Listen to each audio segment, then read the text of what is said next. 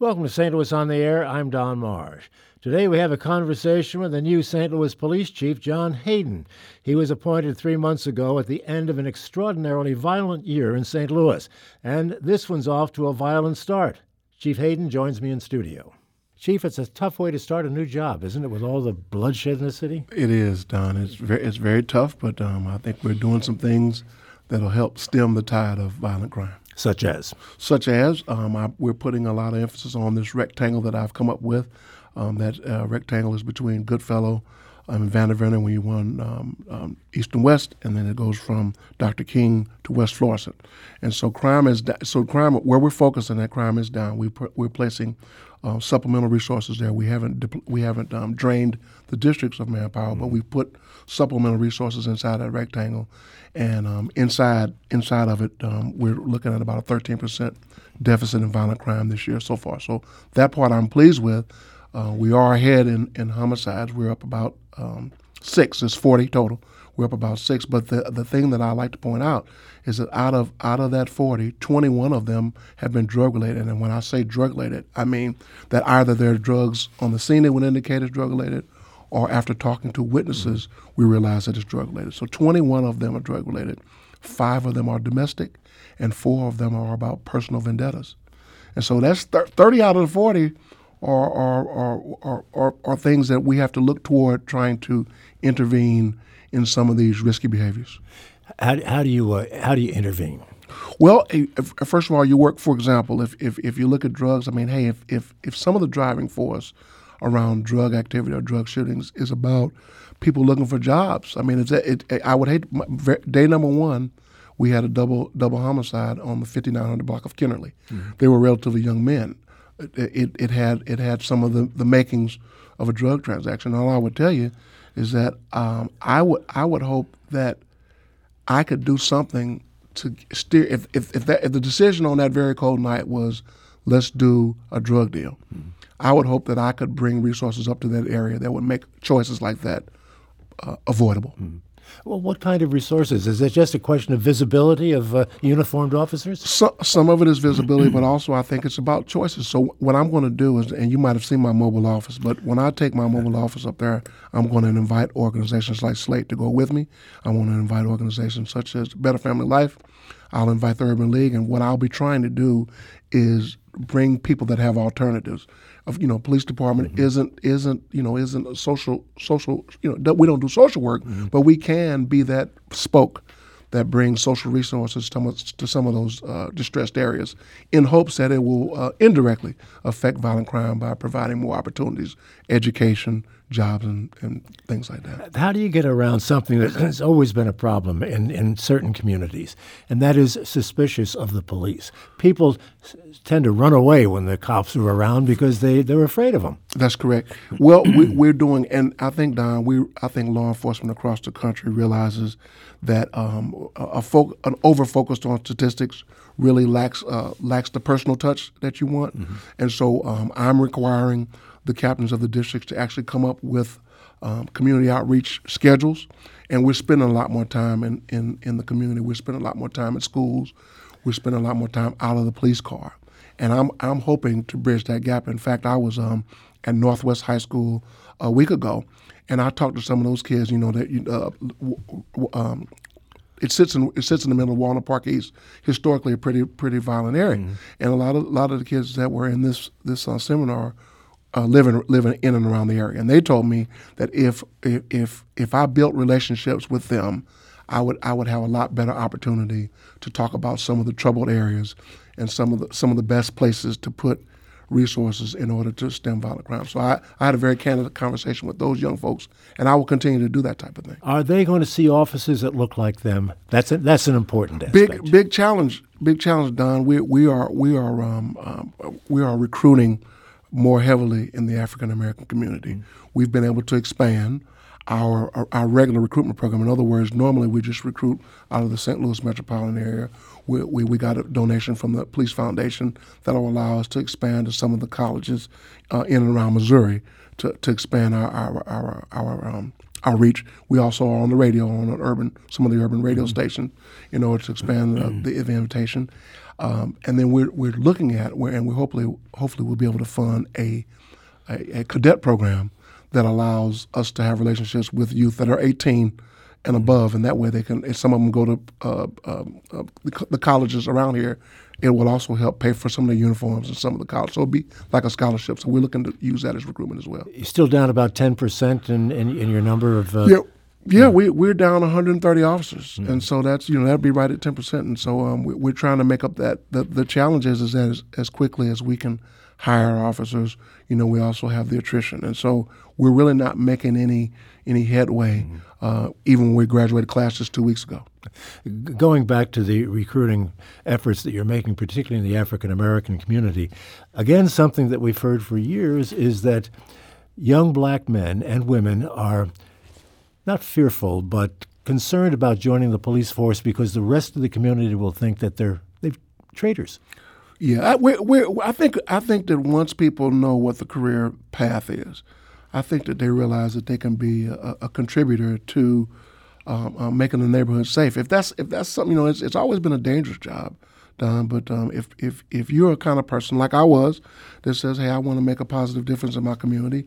I want to do something that has quick rewards. Hey, if you got a drug dealer or a bad set, if you will, in a neighborhood, and you go to roll call, and they talk about that at roll call and what we need to do over there, sometimes the rewards are immediate. And you could say, hey, I made that neighborhood safe. Mm-hmm. There are people that can come out of their house today because I've taken that corner back. And so the rewards are instant, in spite of the fact that there's still numerous career paths that you can have. You can, a lot of people have dreamt of being a homicide detective or a narcotics detective or a SWAT detective. Though, those are still very popular fields. And so I think that there's something to offer both African American recruits as well as white recruits.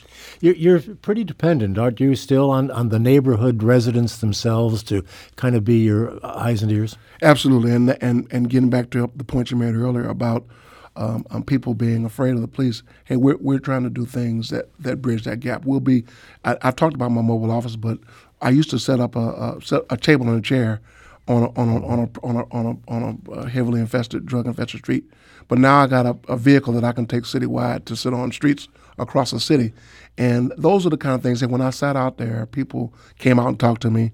They might say, hey, look over my right shoulder. That house is a problem. And so we were able to get information from neighbors to help us stem violent crime. I've heard that you're actually distributing candy in some of these stops as well. Is that working, or can it work? We talked to some. Well, we got a lot of information from some of the social workers, and they said, "Hey, we certainly giving out candy is fine. Could you get away from giving it out curbside?" A lot of 7 or 8 year olds don't understand the difference between a police officer and a nice person, and so we heard that, and so a lot of community events. Of course, we'll have candy for the kids, but we're going to be careful about passing it out at the curbside, so we don't want confused kids about staying away from strangers. Give me, if you would, a sense of some of the things that you've learned out on the street with your mobile van and with this neighborhood policing. I'll tell you the biggest thing that I've learned, Don, is that people still care about their communities. Mm. They will come out. They do want relationships with the police department. And so sometimes you get a sense of things that people really don't want police around. Hey, people still want the police around. They just want to have connections with the police that they haven't had in some time. And I think departments that have been successful in getting a lot more community cooperation have realized that we gotta hey, it's one thing to talk about what's happened in the neighborhood for past 5 years. People are more interested in what's happened the last 5 days. And if you get out and talk to people, spend some time, you'll get to learn the neighborhood quite well. So a lot more old-fashioned policing as you and I grew up with, Don. Those are the kind of things that people are asking for again. Sure. They want to see an officer that they know and respect in their neighborhood and available to them. Absolutely. What did you make of the weekend demonstrations by young people against gun violence? Hey, I thought it was great. I think that the young folks are saying that they are, that they feel unsafe in their schools. that's something that, again, Don, you and I grew up with, never worried or concerned about somebody coming into school and doing some type of active shooter situation. And so, hey, it seemed like the kids just want safety. And I don't think that's too much to ask. And so I'm quite proud of many of them. And I'm for it 100%. It was an orderly demonstration, which is always a good thing to have happen. Absolutely. What sort of instructions, and are they any different than might have been the case 6 months or a year ago? Any instructions to the rank and file now with regard to how to act in demonstrations? Not just the one like the one last weekend, but others after the Stockley verdict, for instance. Sure. We are working on a response plan now that kind of incorporates lessons learned during the protests of the fall. And so I'm finishing my process of meeting with my commanders, many of whom worked many of those nights, those tension-filled nights during the fall. And when I'm done, when I'm finished speaking with my commanders, the next group that I will reach out to is the protest community, because I'm interested to know what they thought about our response. Naturally, there were some things that they would say went well. There were some things that they would say didn't go so well, and I want to talk to. So I'll be able to form our future protest response based on having talked with my commanders and officers and having talked with the protest community. I think that we're going to have a much better response that allows people to express their First Amendment rights as well as public safety for others in the neighborhood. Yeah. Well, how is that response likely to be different? What are some of the areas specifically that would be different? Specifically, I think that one thing that I learned, and I worked many of those nights. One thing would be is that if you have, of course, you need to have some intelligence to know about it ahead of time. But anytime you have a pretty large protest that you know that's going to be in a certain area, you certainly can try your best to keep traffic out of there. No more than you would if there were a traffic accident there that required some time to get control of. You want to divert traffic away from crowds. I think one thing would be is it helps keep people safe, but it also allows people to express their rights. And hey, it's sometimes, and hopefully you could. The key is in reaching out to them. You want to let the protest community know how much that impacts public safety in and around the area they're protesting, but at the same time, keep them safe. Hey, you don't want a Charlottesville or anything like that going on. So I've found that cars trying to drive through large groups that doesn't work either. Mm-hmm. And so the best way that I found is to kind of create a protective bubble in and around protesters. Right. We've got to take a break. We're talking with Chief John Hayden of the St. Louis Police Department. He's been on the job for 3 months now, and he's gotten off to a fast start. Unfortunately, so has violent crime in the city, and that's a big problem. We'll continue the conversation in a moment. If you'd like to be a part of it, we'd love to hear from you. Give us a call at 382-8255. That's 382-TALK. Send us an email to talk@stlpublicradio.org, or if you'd prefer to send us a tweet, we'll take that as well, to STL on Air. Back in a moment. This is St. Louis on the Air on St. Louis Public Radio, 90.7 KWMU.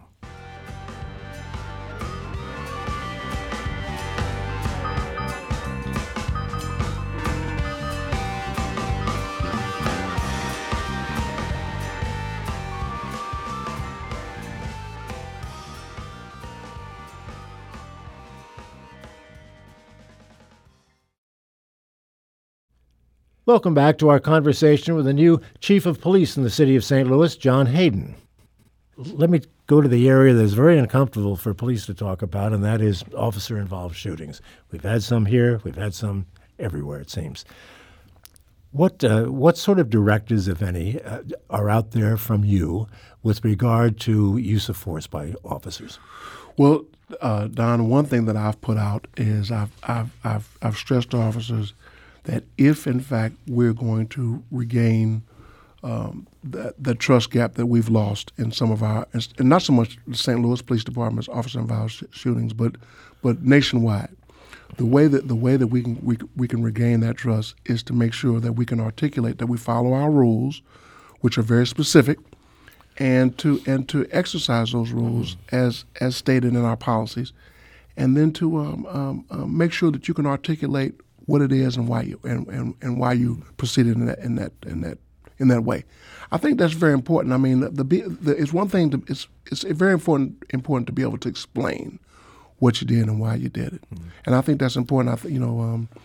And I stress that I've sent something out to our officers relative to that, to making sure that if we're ever going to regain that trust, that sacred trust, with respect to actually having to use deadly force, then we're going to have to be able to articulate what we did and why we did it. Who should investigate such shootings? Hey, I certainly believe that if you have competent personnel that are skilled, conscientious investigators, I see us being able to do it ourselves with a review process that allows other entities to review it. You know, Circuit Attorney's Office, kind of how we do it now. That could be one review person. I know that the Forward through Ferguson mentions that the investigator would ultimately it would be responsibility of the Missouri Attorney General, and the Missouri Highway Patrol do the investigation. That's I guess that's ideal. I don't know that the resources are there for that to happen for the Highway Patrol to investigate officer-involved shootings in the city and the county. But that being said, I think that the key is that the transparency says, hey, these are what the facts say, and that any organization should be able to review it, particularly law enforcement. And so I'm very much in favor of being able to put it together within the agency and then letting anybody review it that is entitled to see it. The concern is obvious. That is that you're investigating yourself, and that always raises eyebrows. Yes, absolutely. I understand that. But I mean, hey, the one way, and that is the way we've done it in the past, of course. But I think we have with our Force Investigative Unit, we have a lot more technology to help investigate officer-involved shootings, and it's just a matter of whether or not people trust us. Hey, Don, I spent 6 years in the Internal Affairs Division, and part of that was looking into and investigating officer-involved shootings. And I wouldn't be ashamed to share the things that I looked into and the decisions that I made around it. And so I think that there's such a thing as an organization doing an investigation and have it open for review for the appropriate entities. One other question before we go to the phones, we have some folks want to get into the discussion, and that is the city's response, given the school shootings that we've had, the city's response to the active shooter. Is the strategy here in the St. Louis that if there's a shooter in a school, police go in, they don't wait around for SWAT? That's pretty much the accepted strategy nationwide. Is that you can't. In other words, the active shooting situations are so oftentimes very brief. You have to intervene as quickly as possible. Otherwise, in other words, you don't have 5 or 10 minutes to await SWAT. You have to act as soon as possible. That's what we learned at Columbine with tragic consequences. Waiting for SWAT, and a lot of people got killed. Absolutely. And in fact, interesting enough that you mentioned that, I meet with Dr. Kelvin Adams today to talk about active shooter situations. Why today and why? It's previously scheduled. Naturally, okay. The most recent school shooting prompted the conversation. But I mean, we're sitting. It just happens to be later on today around 2:00. He and I will be talking. Should teachers be armed? Well, I think arming the teachers is a bad idea. Yeah. I think first of all, what if my mom was a school teacher for 35 years. She'd be definitely afraid of having a gun. And so I guess you got to ask yourself, I mean, if what happens to teachers that don't want to be armed, does that affect their desire to educate children? And I've heard many teachers say, hey, where would I put a gun? And then do I make the situation more dangerous by, having it in there in the meantime around kids? Probably. It just sounds like a recipe for destruction, I think. And if the cops come in looking for a bad guy after a shooting and they see someone with a gun and kill him, it could be a teacher. Absolutely. I mean, right. You have to make a split-second decision. Somebody running down the hall with a gun could be mistaken for a bad guy. Let's bring Cecilia into the conversation. She's calling us from the Central West End. Cecilia, thanks for waiting. You're on the air. Yes. Hi, Chief. I want to congratulate you, first of all, and then I want to say that I really appreciate that Lyda Krewson had the strength of character to pick the best man for the job. Thank you so much. I do have a question for you. Okay. And that is, do you think that as the first African-American chief that there are many who are expecting you to be a miracle worker? No, interestingly enough, I'm actually the fourth African-American chief. I was preceded by Chief Harmon back in the early 90s, followed by Chief Henderson, and then Chief Isom preceded me. So I'm actually the fourth in about 20 years. I don't think people have greater expectations of me because I'm African American, but I certainly know that people really want somebody, and I'm hoping I'm certainly hoping and praying it's me to really get violent crime under control in St. Louis. Sure. And one last question, and I'll be done. What do you think is the role of the corporate community in helping you to do your job? Sure. The corporate community have been, first of all, very supportive. And Judge Edwards and I have met with the corporate community on a couple of different occasions. And what many of them are doing or willing to do is either invest in organizations that can put resources in distressed areas, or actually build or do something there themselves. If for example, many of the organizations are donating to organizations such as Better Family Life or the Urban League. They're making donations to them so that they can work more closely with us. I mentioned Better Family Life because they have gang counselors that can kind of work hand in hand with our gang intervention officers that actually try to quell some of the gang violence.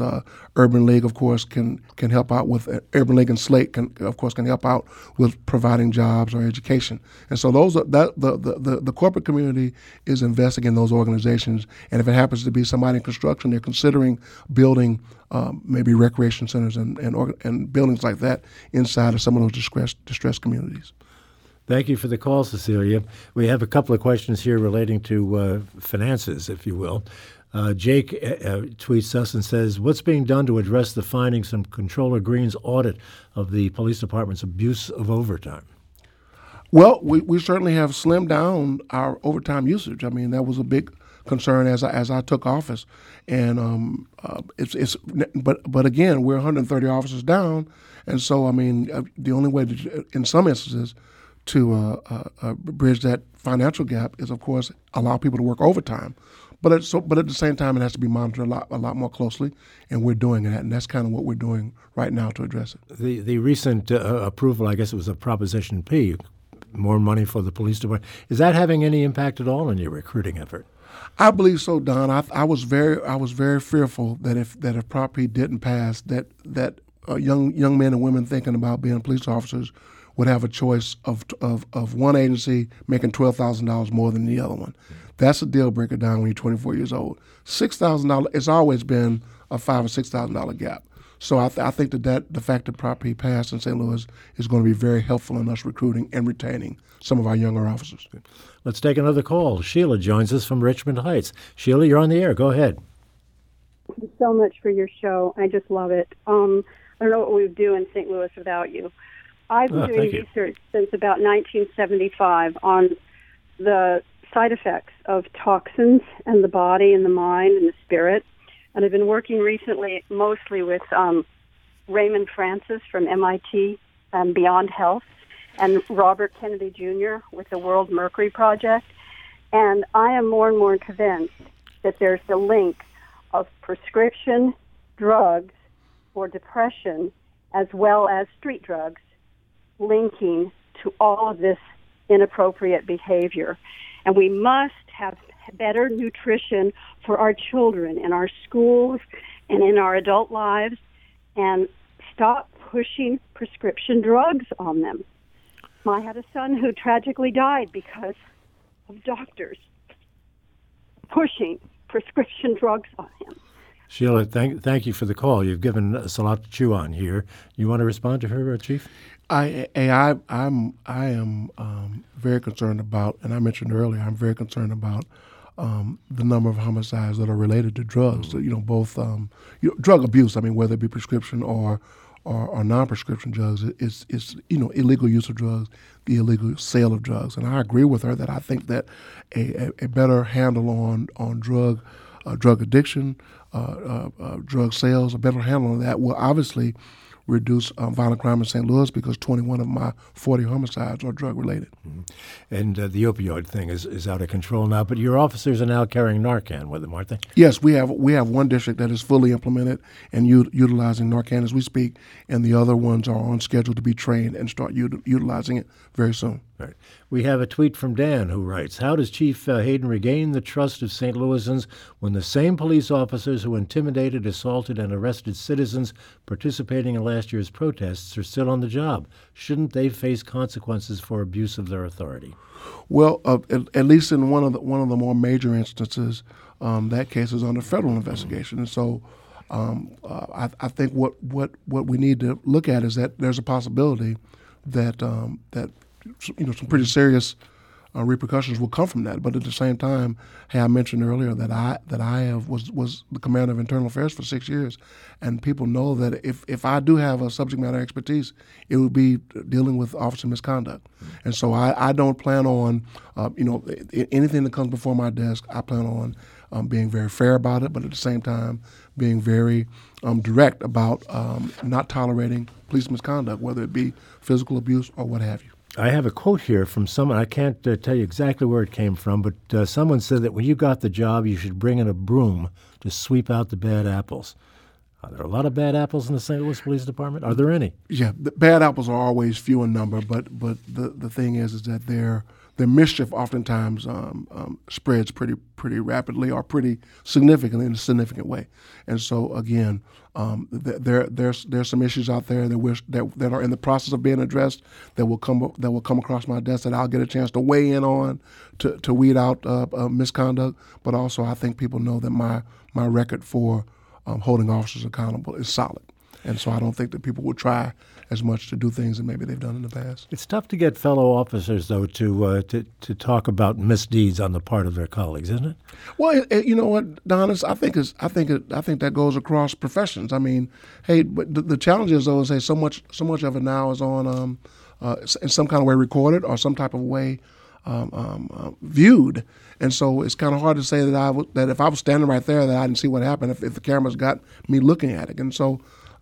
You're right. There's oftentimes kind of hard to get officers to put personal relationships over the integrity of the agency, but I think we're working on that as well. Okay. Let's take another call. We'll bring in Bill calling from St. Louis. Bill, thank you for waiting. You're on the air. Sure. Well, congratulations and Godspeed on your important new job. And I wanted your views on two ideas. One is public service announcements and for a violence prevention hotline like 311, for example, where people who were about to hurt themselves or others could call in and ask for help, so that we make it socially unacceptable to hurt somebody or yourself without asking for help first. And also working with the mayor's office to bring jobs and job training to the youth at risk on the street who don't think they have any options. Yes, sir. I think both of them are good. PSAs, the 311 process, I think both of those are good things that we could utilize more. I think those are all work well insofar as trying to head off some type of violent act. And I've mentioned that we're working very closely with Judge Edwards, who is in the mayor's office. He's my direct report, and he's working with some of the same organizations, the Urban League, Better Family Life, Slate, in trying to make sure that jobs are getting to some of those places where people need them the most. And I think what we've seen is that when people are hurting or desperate, that it often does result in violent crime. And so he's working very closely with me in order to get those organizations involved in providing jobs and what have you. Jobs and education, two of the most important things, Absolutely. Obviously, to cut back on crime. Another caller, Tom, is calling from the Central West End. You're on the air with Chief Hayden. Go ahead. Yes, Chief. I wanted to inquire a couple of things. One is impact of closing down Larry Rice for the people that don't have a place to stay overnight. And the other is what's going on with sober houses, creating places where people want to get out of drugs. I've had some experience in trying to set up and did successfully for a little bit in Kansas City area, but I know it's a very, very complicated thing, addiction, and without a place that people can have a place where there's no drugs involved, it's difficult. I want to know what's going on there because that's driving crime. Yes, sir. So the closing of New Life Evangelistic. New Life Evangelistic Center. I think that it has certainly created somewhat of a void for those types of services. But I understand that Biddle House is a place where a lot of homeless persons are getting good resources, and our district commander is working closely with the people at Biddle House to make sure that that's a safe environment for people to get services such as services for drug addiction, as well as some of the basic needs such as food, clothing, and shelter. And the sober houses. So we work pretty closely with. And I'm trying to think of that agency within the city, but I know Melba Moore is over it, and so we're working closely with them. Like I said, we do have Narcan. We're working more closely with divisions within the city agencies that deal with drug addiction. And again, I'm inviting them to, when I go, we realize that we can't arrest ourselves out of this problem, but when I go to do a neighborhood outreach blitz, that we ask organizations such as Melba Moore's team to come up and provide information with respect to drug addiction and other challenges. Thank you for the call. We have an email from Bernadine. Could you please ask him if he'll be working with Captain Ron Johnson, who came to prominence during the demonstrations in Ferguson? I admired him very much. I read he now leads the new Office of Community Engagement and Outreach. Captain Johnson and I are good friends and fraternity brothers, and so I know him very well. And we have done some work professionally already. Captain Johnson led a community outreach project at Yateman School, and many officers came there to help paint the school. You should have seen the faces on the kids when they saw how the new school looked for the school year. It was a project we did over the summer. So I'm saying we will be working very closely with Captain Johnson. He's a good man. He's got some good ideas. Okay, I'm going to take another call. This one from Gary, calling from West County. Gary, you're on the air. Go ahead. Hi there. You mentioned something a few moments ago that it was a small matter, but I think one of significant importance. Just anecdotally, I'm a 67-year-old African-American. As a child growing up in the city, we used to have bill collectors. So I go back a way. They used to come to your house and collect whatever, $2 a week or whatever the case may be. There was one gentleman, a white gentleman, who used to come to our house to collect the bill. And every time he came to our home, he gave me and my brothers and sisters a piece of candy. This goes back 60 years. I remember that gentleman fondly today, to the extent that I remember his name, Mr. Glazier. So please don't play past the small things. The idea that a police officer encouraging children, creating bonds, giving a piece of candy can be a very important element in terms of winning trust and positive relationships in the community. Harry, thanks for the call. Candy works. It does work.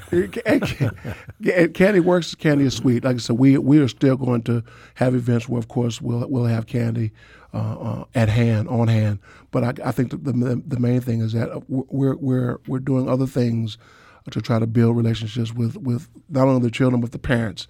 And so I like the idea of having a hot dog picnic, or having when we're having a community outreach piece, that we bring hot dogs and soda and that type of thing. Just like I said, to talk to people, give them a free lunch, and have some conversations with us. Yeah, I have a note here indicating that some people are concerned about this because of diabetes, that would be an issue. I'm going to take one more call, then we're going to have to wrap it up. We're bringing Corey calling from St. Louis. Corey, thank you for waiting. Go ahead. I was calling in regards to the Central West End, right? You got in the Central West End, you have police officers patrolling, and then on the North St. Louis, you have no police officers patrolling. I asked the police officer why is that. He says because the Central West End pays for that. What about North St. Louis? The officer that told you that Central West End pays for it was telling the absolute correct truth. They have a special taxing district that allows them to deploy more officers, people that are working secondary. In other words, officers that when they're finished their tour duty with us, or if they were off that day, they can work secondary, is what we call a secondary, an extra job working in the Central West End. That being said, though, areas that don't have those resources, of course, we still have to deploy officers appropriately. I mentioned putting more officers in the streets. Even though we're down 130 officers, we have some areas, we have some units that have officers that I'm using as supplemental officers. I can't use them when I'm down 130 officers. I have to slim those down, and so there will be more officers going back out on the street very shortly. But I appreciate that call. You got to get up to full strength, obviously, for a lot of different reasons. We're going to have to end it there, Chief. Thank you so much for being with us. It's been great talking to you.